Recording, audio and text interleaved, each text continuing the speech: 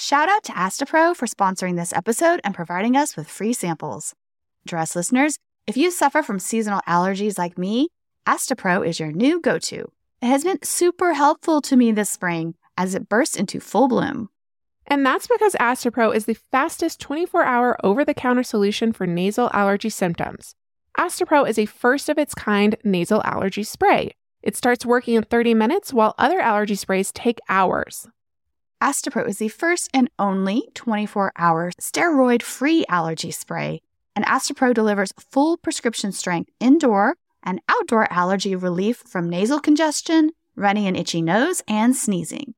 You too can get fast-acting nasal allergy symptom relief like I have with Astapro. It gets me back in the game, ready to record the show for all of you. Go to astaproallergy.com for a discount so you can Astapro and go today. That's ASTEPRO allergy.com. Astapro and go. Use as directed for relief of nasal congestion, runny nose, sneezing, and itchy nose due to allergies. The future is a hefty responsibility and not one that we take lightly. But then taking things lightly has never been what Hefty is about. That's why we've created the Hefty Renew program that turns hard-to-recycle plastics into valuable resources like park benches and building materials. To participate, simply fill up an orange Hefty Renew bag with accepted items, tie it up, and drop it in with your regular recycling. That's it. It's that easy.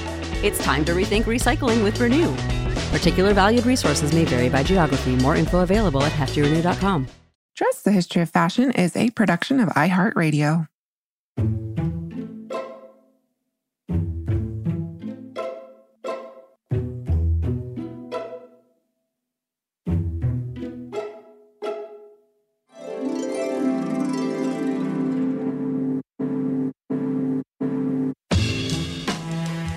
Over 7 billion people in the world, we all have one thing in common.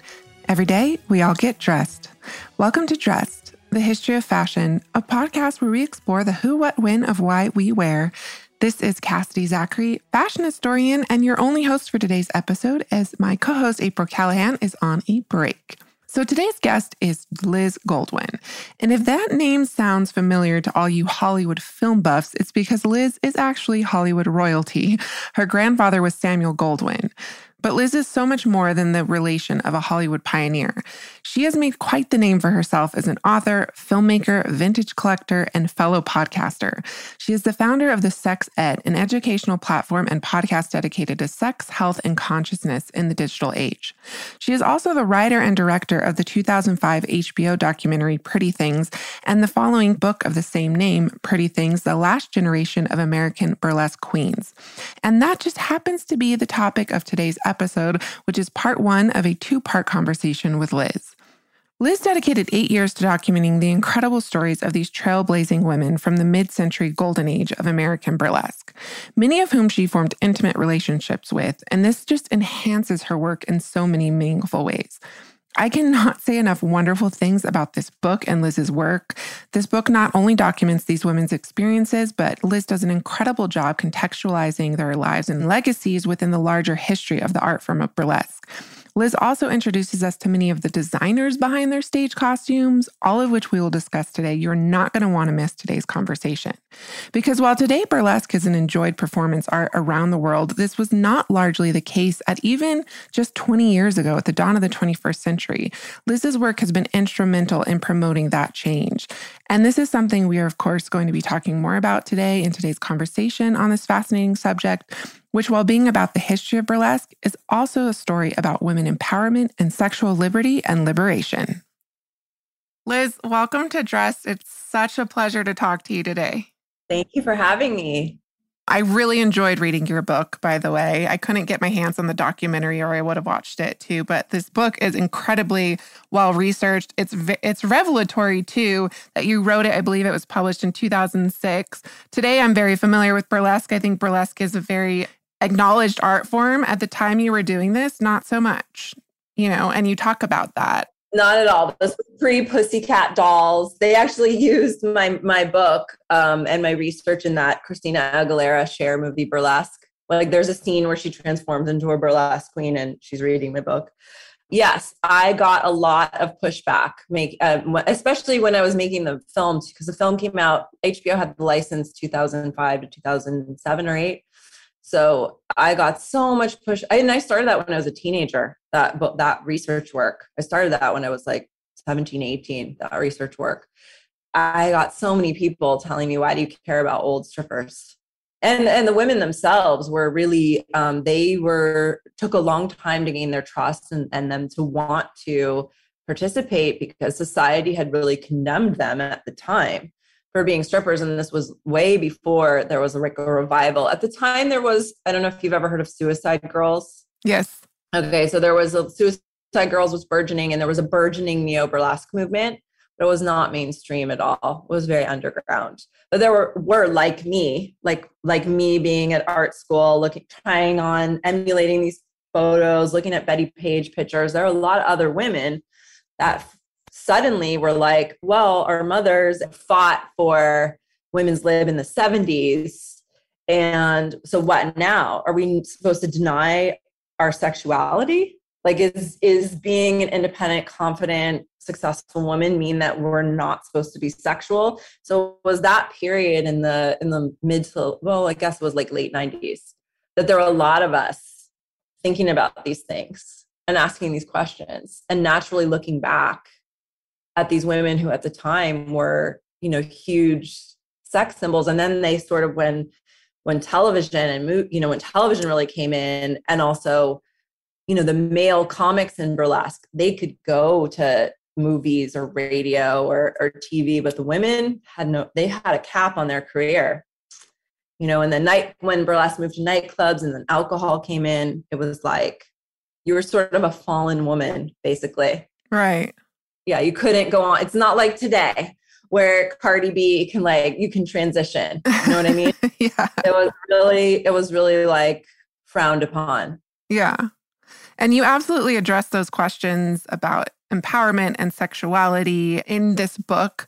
I think obviously ultimately the answer is that yes, you can be sexual and empowered in so many incredible and beautiful ways. I'm super excited to talk to you. I have a lot of questions actually about your research, because it's groundbreaking. And it's also, as you said, emblematic of this time in the 90s when being a burlesque dancer was still a dirty word. And your work really is instrumental in transforming that into what we know today. For our listeners who might not know, can you maybe just tell us what burlesque is? Because I think maybe it can get compounded a lot with a lot of other performance art forms, or reduced to just stripping when that's just one aspect of it. And then maybe just even give us a little intro into the history of it in America, because that is so fascinating. Sure. So a lot of people, when they hear burlesque, the word today, they think of stripping, but that's actually not. Burlesque, a good example of burlesque would be like Saturday Night Live, or Shakespeare would be burlesque. It's a combination. It comes from the Latin burlare, to laugh, to make fun of. And it's a bit of highbrow, lowbrow humor. So there were different entertainment forms in early 20th century. I mean, burlesque goes back further, but just to break it down for, 20th century America, right? We think of television, movies, radio. So back in the day, there were these two forms of theatrical entertainment called vaudeville and burlesque. And they were kind of like a variety show. Even Z-Way, I don't know if you're familiar with Z-Way show on HBO. Anyway, there's a lot of shows now that follow this variety show format. That it would be burlesque. So there'd be comics, there'd be skits, a comic, showgirls, and the striptease number would be maybe 2, maybe 3 times a show. Because it is actually really boring to just watch. It's really boring, I think. And I love striptease, to watch just 90 minutes of stripping. So stripping was not the total focus, but it was more in burlesque comedy, the jokes were dirtier. Whereas vaudeville was family entertainment. And imagine this is something that you would go into a theater, a movie theater, to see, or you'd pay whatever it was back then, 15 cents or something, or I don't even think it was, maybe $1 or $3 when, as we start to get mid-century. But a vaudeville show, you could take your whole family. A burlesque show, not so much. There, because you could say hell and damn, and there were a lot of double entendres in burlesque comedy. yeah, referencing like body humor or like a fart joke would be more de rigueur in burlesque. But earlier than that, theater owners across the world, like in France, in Europe and in America, realized that if you put women in tights or scantily clothed women, and if you use them to advertise your show, you're going to get more people coming to the show. So like pinups, what we think of pinups today, those there were tobacco card girls. And so those would be like actresses of the theater in the 19th century, and they'd have little like color stock cards sold in tobacco. So it was kind of like a marketing ploy at first by theater distributors. They're like, oh, the least we dress the girls and advertise the show, even if the scantily dressed girls are only like 15% of the show, we're going to sell a lot more tickets. Right. So like the Ziegfeld Follies and stuff, right, is kind of like a precursor, kind of those early New York entrepreneurs, I guess, who are impresarios, who recognized the power of a beautifully dressed woman and then transitioning into what would happen if, you start kind of celebrating this artful nudity or the act of becoming nude, I guess, the performance of it. Yeah. So there was the Ziegfeld Follies, Florence Ziegfeld. There was Earl Carroll's Manatees. There were a lot of, review shows, they called it, but Ziegfeld Follies wasn't burlesque because the girls didn't take clothes off, and there were a lot of rules. Like if they were often wearing less than they would be in burlesque, they weren't allowed to move. So it was like a mise en scene, like a living painting. So let's say they were like pretending to be a chandelier, and like their brass, it was just, sort of crystal light bulbs. They were not allowed to move because that was considered vulgar. So if you were scantily clad and you moved your body, that was like, it was just such a fine line that separated what like was sort of high. So Ziegfeld Follies would have been more highbrow at the time, and burlesque would be lowbrow. I actually read, it's in the book, I think, but my grandfather and Florence Ziegfeld were good friends, and my grandfather did a version he did the Goldwyn Follies, and actually Lucille Ball was a Follies girl, was a Goldwyn Follies girl back in the day.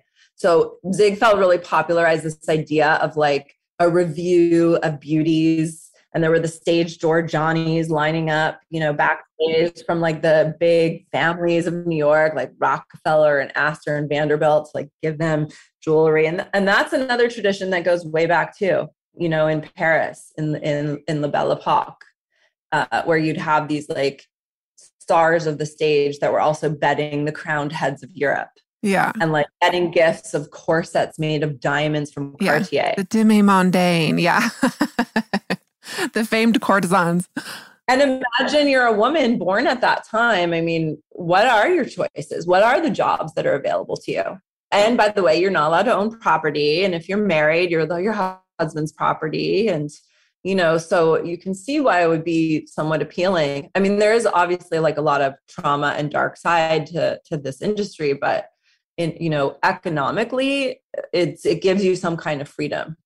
Oh, absolutely. We've done an episode on Gabby Delis, for instance, who was one of those famed Parisian singer demi-mondaine women who really just carved a niche for herself as a independent and successful woman in like the 1910s, when this just wasn't something you did. So these women are pioneering in so many ways.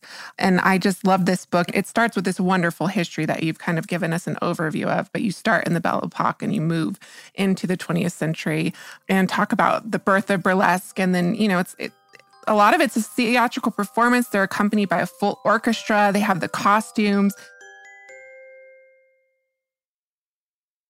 Can you talk a little bit about the red light? That was kind of one of the funner anecdotes in your book, this kind of red light idea.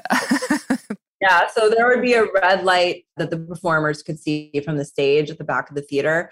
And when the red light was on, it meant the cops were in. And so you had to work really clean. And when the red light was off, you could push the boundaries. And one of my subjects, the late Zarita, who was amazing, who I was very close to, she was really, really provocative. She was publicly out, in the 1930s, but stripping for men, but betting like I mean, she had this book she wouldn't show me on camera called her Dyke book. That was like incredible. She had these photo albums of all the women she bedded. It was insane. It was just like hundreds and hundreds of photos of like women on fur rugs, women on the bed, and some very famous women in there too. But she would, in her words, she would flash her knish. You know, she would pull aside her merkin or her when the cops were not in. Yeah, it was interesting because I mean, I was so lucky. Like, again, I think it was a combination of me having this interest in sexuality and then being at Sotheby's and realizing that no one had ever done any work on this. And when I contacted museums worldwide, like, you know, the Met had like a couple of Erte costumes, and there was a museum in Amsterdam, but nobody had a collection.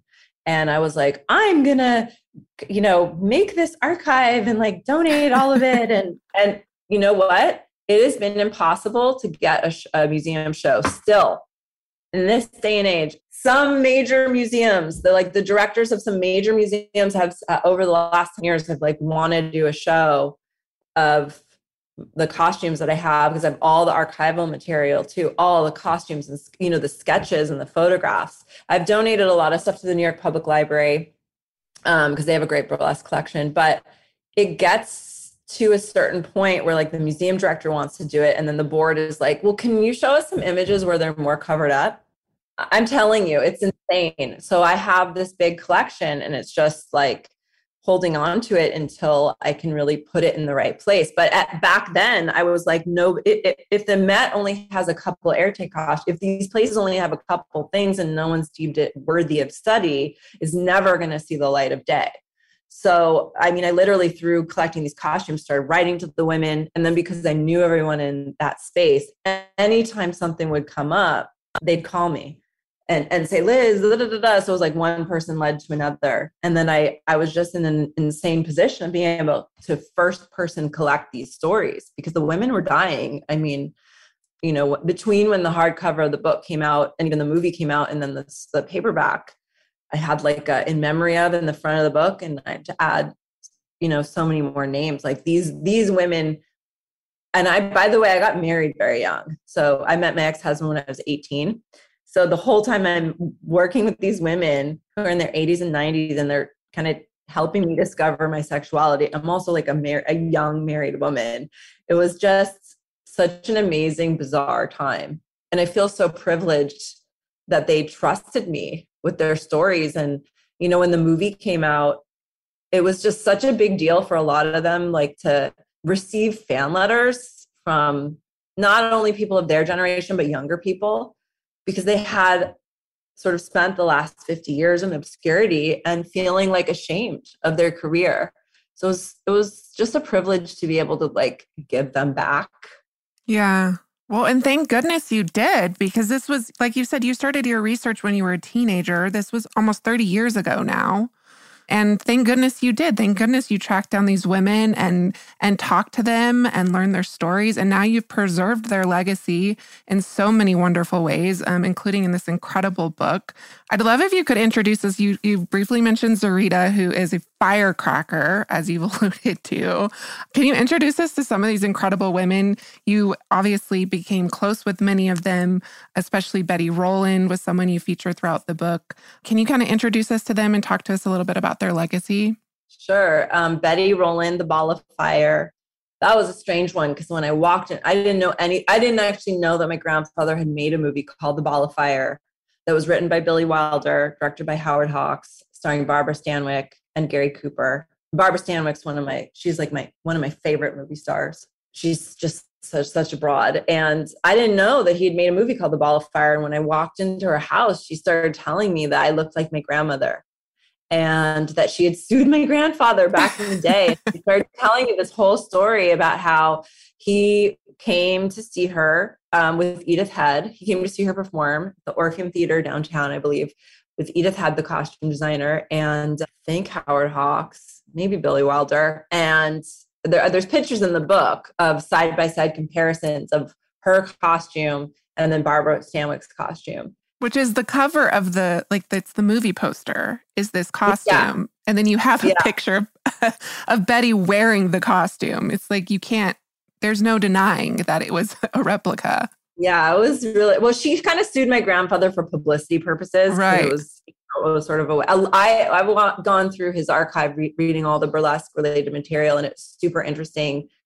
I think there's a bunch of stuff in the book. Like, honestly, this is like such an early book for me that I'm on my third, that I'm like trying to remember exactly what's in there. But a lot of the big burlesque queens had written him telegrams and like wanted to get into movies, like Lily St. Cyr and Sally Rand, who was famous for her fan dance. So it was sort of interesting, like go back in even my own family history and think that like this was a form of entertainment that was rejected back then by the mainstream, and what they couldn't make it to Hollywood. And here I am, this granddaughter of this sort of Hollywood mogul at the time, coming back and being like, oh no, but your story is valuable. Right. And fuck the censorship. Yeah.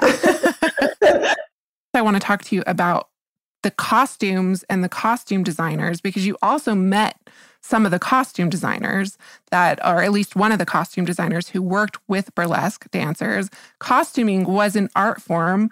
It was central to their performance as burlesque dancers. Rex Huntington was like the premier East Coast costumer, and he also made costumes for drag queens back then. And a lot of the burlesque queens would actually sell their costumes, after they had sort of run through them to drag queens back then. So yes, there were drag queens. This is not a new invention. They were very expensive, and you were required to furnish your own. So in today's inflation, it would be like $2,000 to $3,000 per costume, which is a lot of money. And as a burlesque queen, you were responsible for, creating your act. You had to have your own gimmick, something that made you unique, like Zarita stripped with 2 8-foot-long boa constrictors, Oscar and Elmer. And she also originated the half man, half woman costume, which, many of us have seen in different formats, including, I believe, on Emily in Paris, the new season. Yes, we did. That was a Zarita invention. And these were very provocative acts back in the day. So you had to have your own costumes, your own choreography, which you paid for. You paid the choreographer, you paid, the musicians, everything to rehearse. So you're spending a lot of money, and you had to have between like 2 and 3 costumes per season on the road. So you figure like once you add it all up, it's like 15 grand in today's money. They were making good money. They were making good money back then. The only one who was able to really transition to other things was Gypsy Rose Lee, because she wrote books and she talked in her act. So it allowed people to see her as something more than just a body. But Rex Huntington was the premier East Coast costume designer, and Gussie Gross became the premier West Coast costume designer. And I was given Rex's archive by the person he left it to. And, a lot of the queens that I interviewed had been his clients. I have all his like ledger books and measurements and, all the accounting and sketches. And then Gussie Gross, I actually knew, and I got to spend a lot of time with her before she passed. She was amazing. And she paid for her house, actually selling pasties. Just like a little line of, not made to order, but just, like ready to wear. She made ready to wear pasties for the Pink Pussycat in Los Angeles. They're really cute. They're like little pink felt with like a little pink pearl on the end of it. She gave me some of them. Yeah, I was going to say, you have some in the book. Yeah. Rita gave me a G-string she made that's so silly. That's like turquoise, sparkly with googly eyes on it. Like, she was hilarious. She always had like some little funny touch. But yeah, Gussie Gross got into it because her first husband was a vice squad officer. And he was tired of raiding the theaters, because the girls weren't wearing proper attire. So he took her down and she started making costume for them. And then she expanded and she made wardrobe for like the policemen's wives. And, I have a few things. I have a few streetwear, ready to wear coats that she gave me that she had made in the 40s. They're really beautiful. But yeah, I was very lucky. And she also took Polaroids of all there's a lot of Polaroids in the book. She took Polaroids of her clients in each part of their costume. So some of the Polaroid series for one costume would have like 12 images. Like, because as I said, they had a lot of layers to the costume. There would be, outer gloves, inner gloves, 3 layers of bras, like so many layers to these costumes. So it was really cool to be able to have access to that too, to have all the photographs and And, she would tell me stories too about like, the first breast surgeries that were happening back then. Or, wow. Also a lot of stuff about the racial inequity in burlesque too, because it would be full white shows and full black shows. Like that, they'd have to switch over the performers and the audiences. And then you'd have women who were not white working as sort of exotics within a white show. So sort of playing up like a Latin character or an Asian character, but Black women were, unless they were passing, were not allowed to perform in white burlesque shows. So literally through these costumes and through this microcosm, you get like a really interesting look at what's happening in America. Yeah, absolutely. I mean, it's just another wonderful testament to the power of dress and using clothing as a lens to get at these like deeper, broader stories and to meet these incredible pioneering women, really, who we would never have known about if it wasn't for you. I mean, perhaps someone would have uncovered it eventually, but they wouldn't have had this like firsthand experience like you did, actually getting to interview them and talk to them before they were gone. So I thank you for that, because this book is just incredible. I can't say enough wonderful things about it. Thank you. And it means a lot. It really meant a lot when that book first started getting taught or used as like curriculum, not in, not only women's studies, gender history, performing arts, but also, when I started, because I had come from this costume background and the Sotheby's, and this was not a area of costume that was taken seriously by museums. But then to have my colleagues in the field at museums internationally, like validate my work, that felt also so good. Like, yes, look at how intricate these costumes are. They are worthy of study. They are, valuable for us to preserve. They're not just because someone took them off. Yeah. By the way, they would always have a maid or someone waiting in the wings. Yeah. They wouldn't just like drop them on the floor. So this was, as I said, they spent a lot of money on it. Because they were super expensive. Yeah, so expensive. And an important part of their act. I love that you have like close-up pictures of some of your collection and you see the like hooks and eyes, the strategically placed hooks and eyes on their G-strings, where it's kind of like, this like you can unhook this part first before doing this. So it's like, it's so integrated into their act in so many wonderful ways, which you also write about. Yeah, I actually had, I've worked a lot in the fashion business. So I've been lucky to be around in that world for a long time too. And I had a number of fashion designer friends like make me burlesque costumes over the years and back then. But in the movie, Costume National, which is a brand that's not around anymore, they made me a burlesque costume for the finale number. And it was so funny working on that with them because there were all these things, they were like Velcro. And I was like, absolutely not. You cannot use Velcro. Like there were all these things that they wanted to do, or, it's just the difference between when you're performing in something and how something has to move or fit or flow for performance versus for fashion, which is like, if you're going to do like a photograph, it doesn't really matter. So that was interesting too, to have that lens of like thinking about how things are made for performing versus just looking cool. Dress listeners, did you know that you can save on everything from fashion to beauty, home decor to groceries, even kids' school supplies with Rakuten? Rakuten is a shopping platform that partners with over 3,500 stores across every category. Beauty, clothing, electronics, home, department stores, pets, you name it. You're already shopping at your favorite stores, so why not be saving while doing it? It really is a no-brainer. How does it work, you ask? Well, stores pay Rakuten a commission for sending them shoppers, and Rakuten shares the commission with its members. You get paid via a check or PayPal quarterly. Membership is free and it's easy to sign up. So join the 17 million members who have already saved at their favorite brands. Start all your shopping at Rakuten.com or get the Rakuten app to start saving today. Your cash back really adds up. That's Rakuten.com. Dress listeners, whatever your reason for wanting to learn a new language, whether it's an upcoming international adventure, communicating with your friends and family abroad, or even professional purposes, Rosetta Stone has got you covered.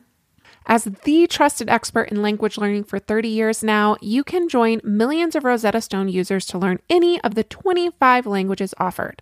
That includes Spanish, French, Italian, German, Korean, Chinese, Japanese, Dutch, Arabic, and so many more. And this is fast language acquisition, friends. There are no English translations, so you learn to speak, listen, and think in your new language. And right now, you can get lifetime access to all 25 of Rosetta Stone's language courses for 50% off. That's language learning for 25 languages for the rest of your life, which, Cass, is frankly amazing. It is. And what are you waiting for, Dress listeners? Don't put off learning that language. There's no better time than right now to get started. For a very limited time, Dress listeners can get Rosetta Stone's lifetime membership for 50% off. Visit rosettastone.com/today. That's 50% off unlimited access to 25 language courses for the rest of your life. Redeem your 50% off at rosettastone.com/today. Menopause, perimenopause, these can be some of the most uncomfortable phases of a woman's life. If you find yourself in either of these, well, Hormone Harmony is here for you. Hormone Harmony capsules contain science-backed herbal extracts called adaptogens. Now, here's the beauty about adaptogens. They help the body adapt to any stressors, like chaotic hormonal changes that happen naturally throughout a woman's life. Happy Mammoth, the company that created Hormone Harmony, is dedicated to making women's lives easier. And that means using only science-backed ingredients that have been proven to work for women. They make no compromise when it comes to quality, and it really shows. And get this, Hormone Harmony isn't just for menopause. Any woman with symptoms of hormonal imbalances can take it. But it is perfect for those horrible menopause symptoms that put a woman's life on hold. And for a limited time, you can get 15% off your entire first order at happymammoth.com. Just use the code DRESSED at checkout. That's happymammoth.com and use the code DRESSED for 15% off today. You have this quote in your book from Gussie. It says, "When burlesque went topless, I lost half of my business. When it went bottomless, it put me out of business." We kind of talked a little bit about it before, but can you kind of talk about the transition from burlesque being like this high performance art form and kind of what happened to it mid to late 20th century, ending up at the point where you would actually have to recover this legacy from history because its reputation had been so tarnished? Well, basically, as we talked about, burlesque was a performance art like vaudeville. And so there was an orchestra and it was in a theater and there was comics. It was a whole show. So it started to get expensive and less people were going to see burlesque shows or going to see vaudeville. They were going to the movies. It was pre-television, but it was kind of falling out of favor. And the male comics and the orchestras could get jobs doing a million other things and went on to become very famous, actually.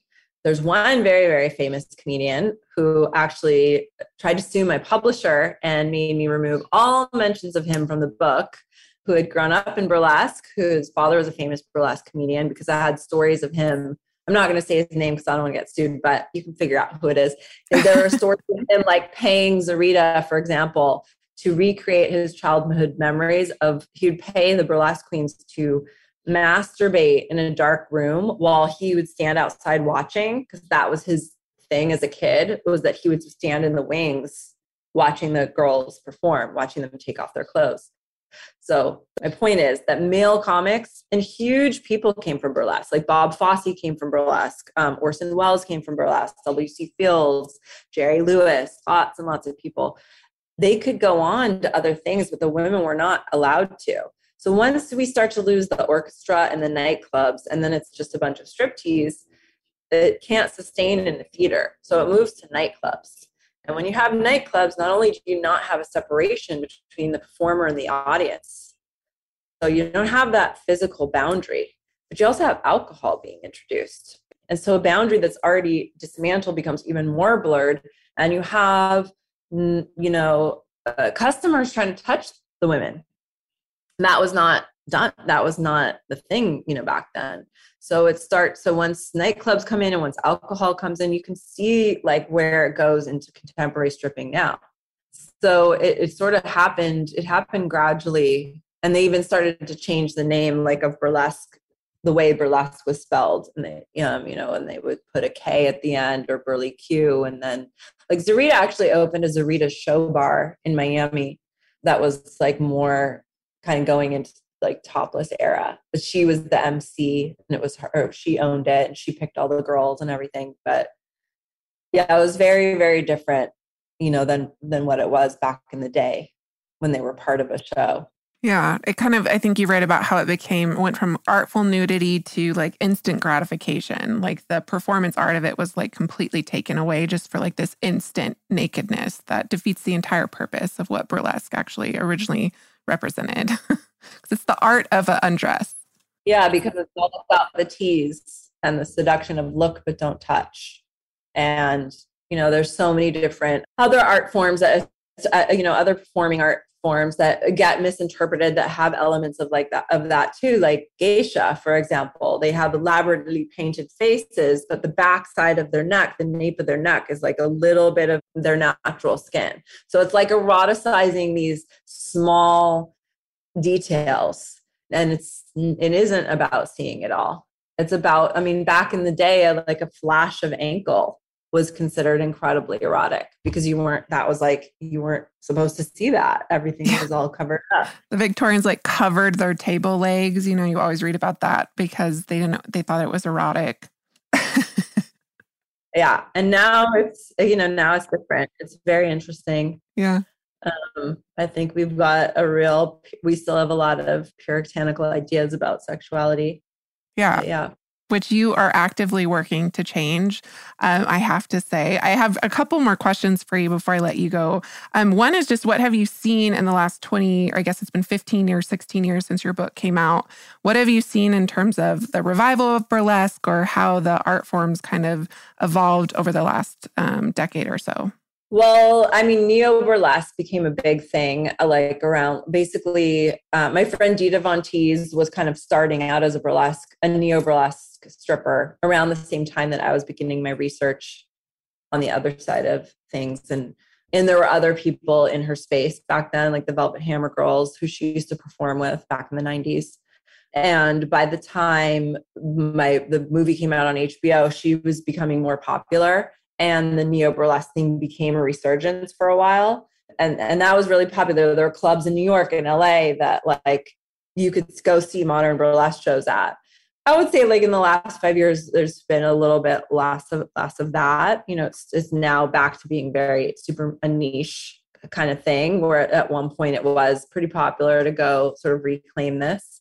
Yeah, I've seen it become from like a dirty word to then have like the Pussycat Dolls come on and like completely bastardize what burlesque was and be like, we're going to take, and me as a historian, I'm like, it's kind of like probably what you feel. And I feel this too when people use the word haute couture incorrectly. Right. To like, that is not burlesque. I'm like, that actually, I'm like, the last person to be accepted into the Chambre Syndicale de la Mode in Paris was Christian Lacroix. So, so that's not burlesque. But yeah, I've definitely seen it become more, it's cool. It's cool to see a lot of young women not be ashamed to reclaim their sexuality and not be ashamed to take elements of the clothing and reclaim it.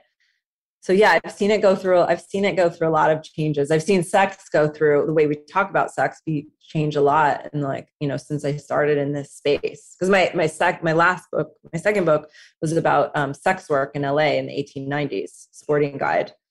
And I started that research when I was finishing up Pretty Things, because, it's kind of the same, like, what are our choices as women historically? What industries could we have worked in? And like, why are we going to doubly condemn women for often having to choose a career to put food on the table? And that concludes part one of our conversation with Liz about burlesque history, dress listeners, but not our conversation with Liz, who will be back Thursday to discuss her relationship and work with and in the vintage fashion scene, as well as her incredible vintage collection. We also talk about her work with her educational platform and podcast, The Sex Ed, because, fashion and sexuality are, of course, not mutually exclusive. They are, in fact, intimately interwoven and interconnected. Dress listeners, be sure and check out Liz's book, Pretty Things, The Last Generation of American Burlesque Queens, and her podcast and educational platform, The Sex Ed, at thesexed.com, as well as her recently released book, Sex, Health, and Consciousness. Well, that does it for us today, dress listeners. May you celebrate the legacy of the last generation of American burlesque queens next time you get dressed.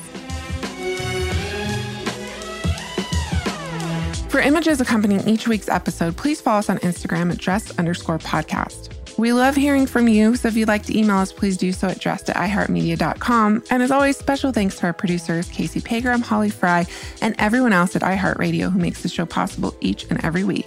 That includes you, dress listeners.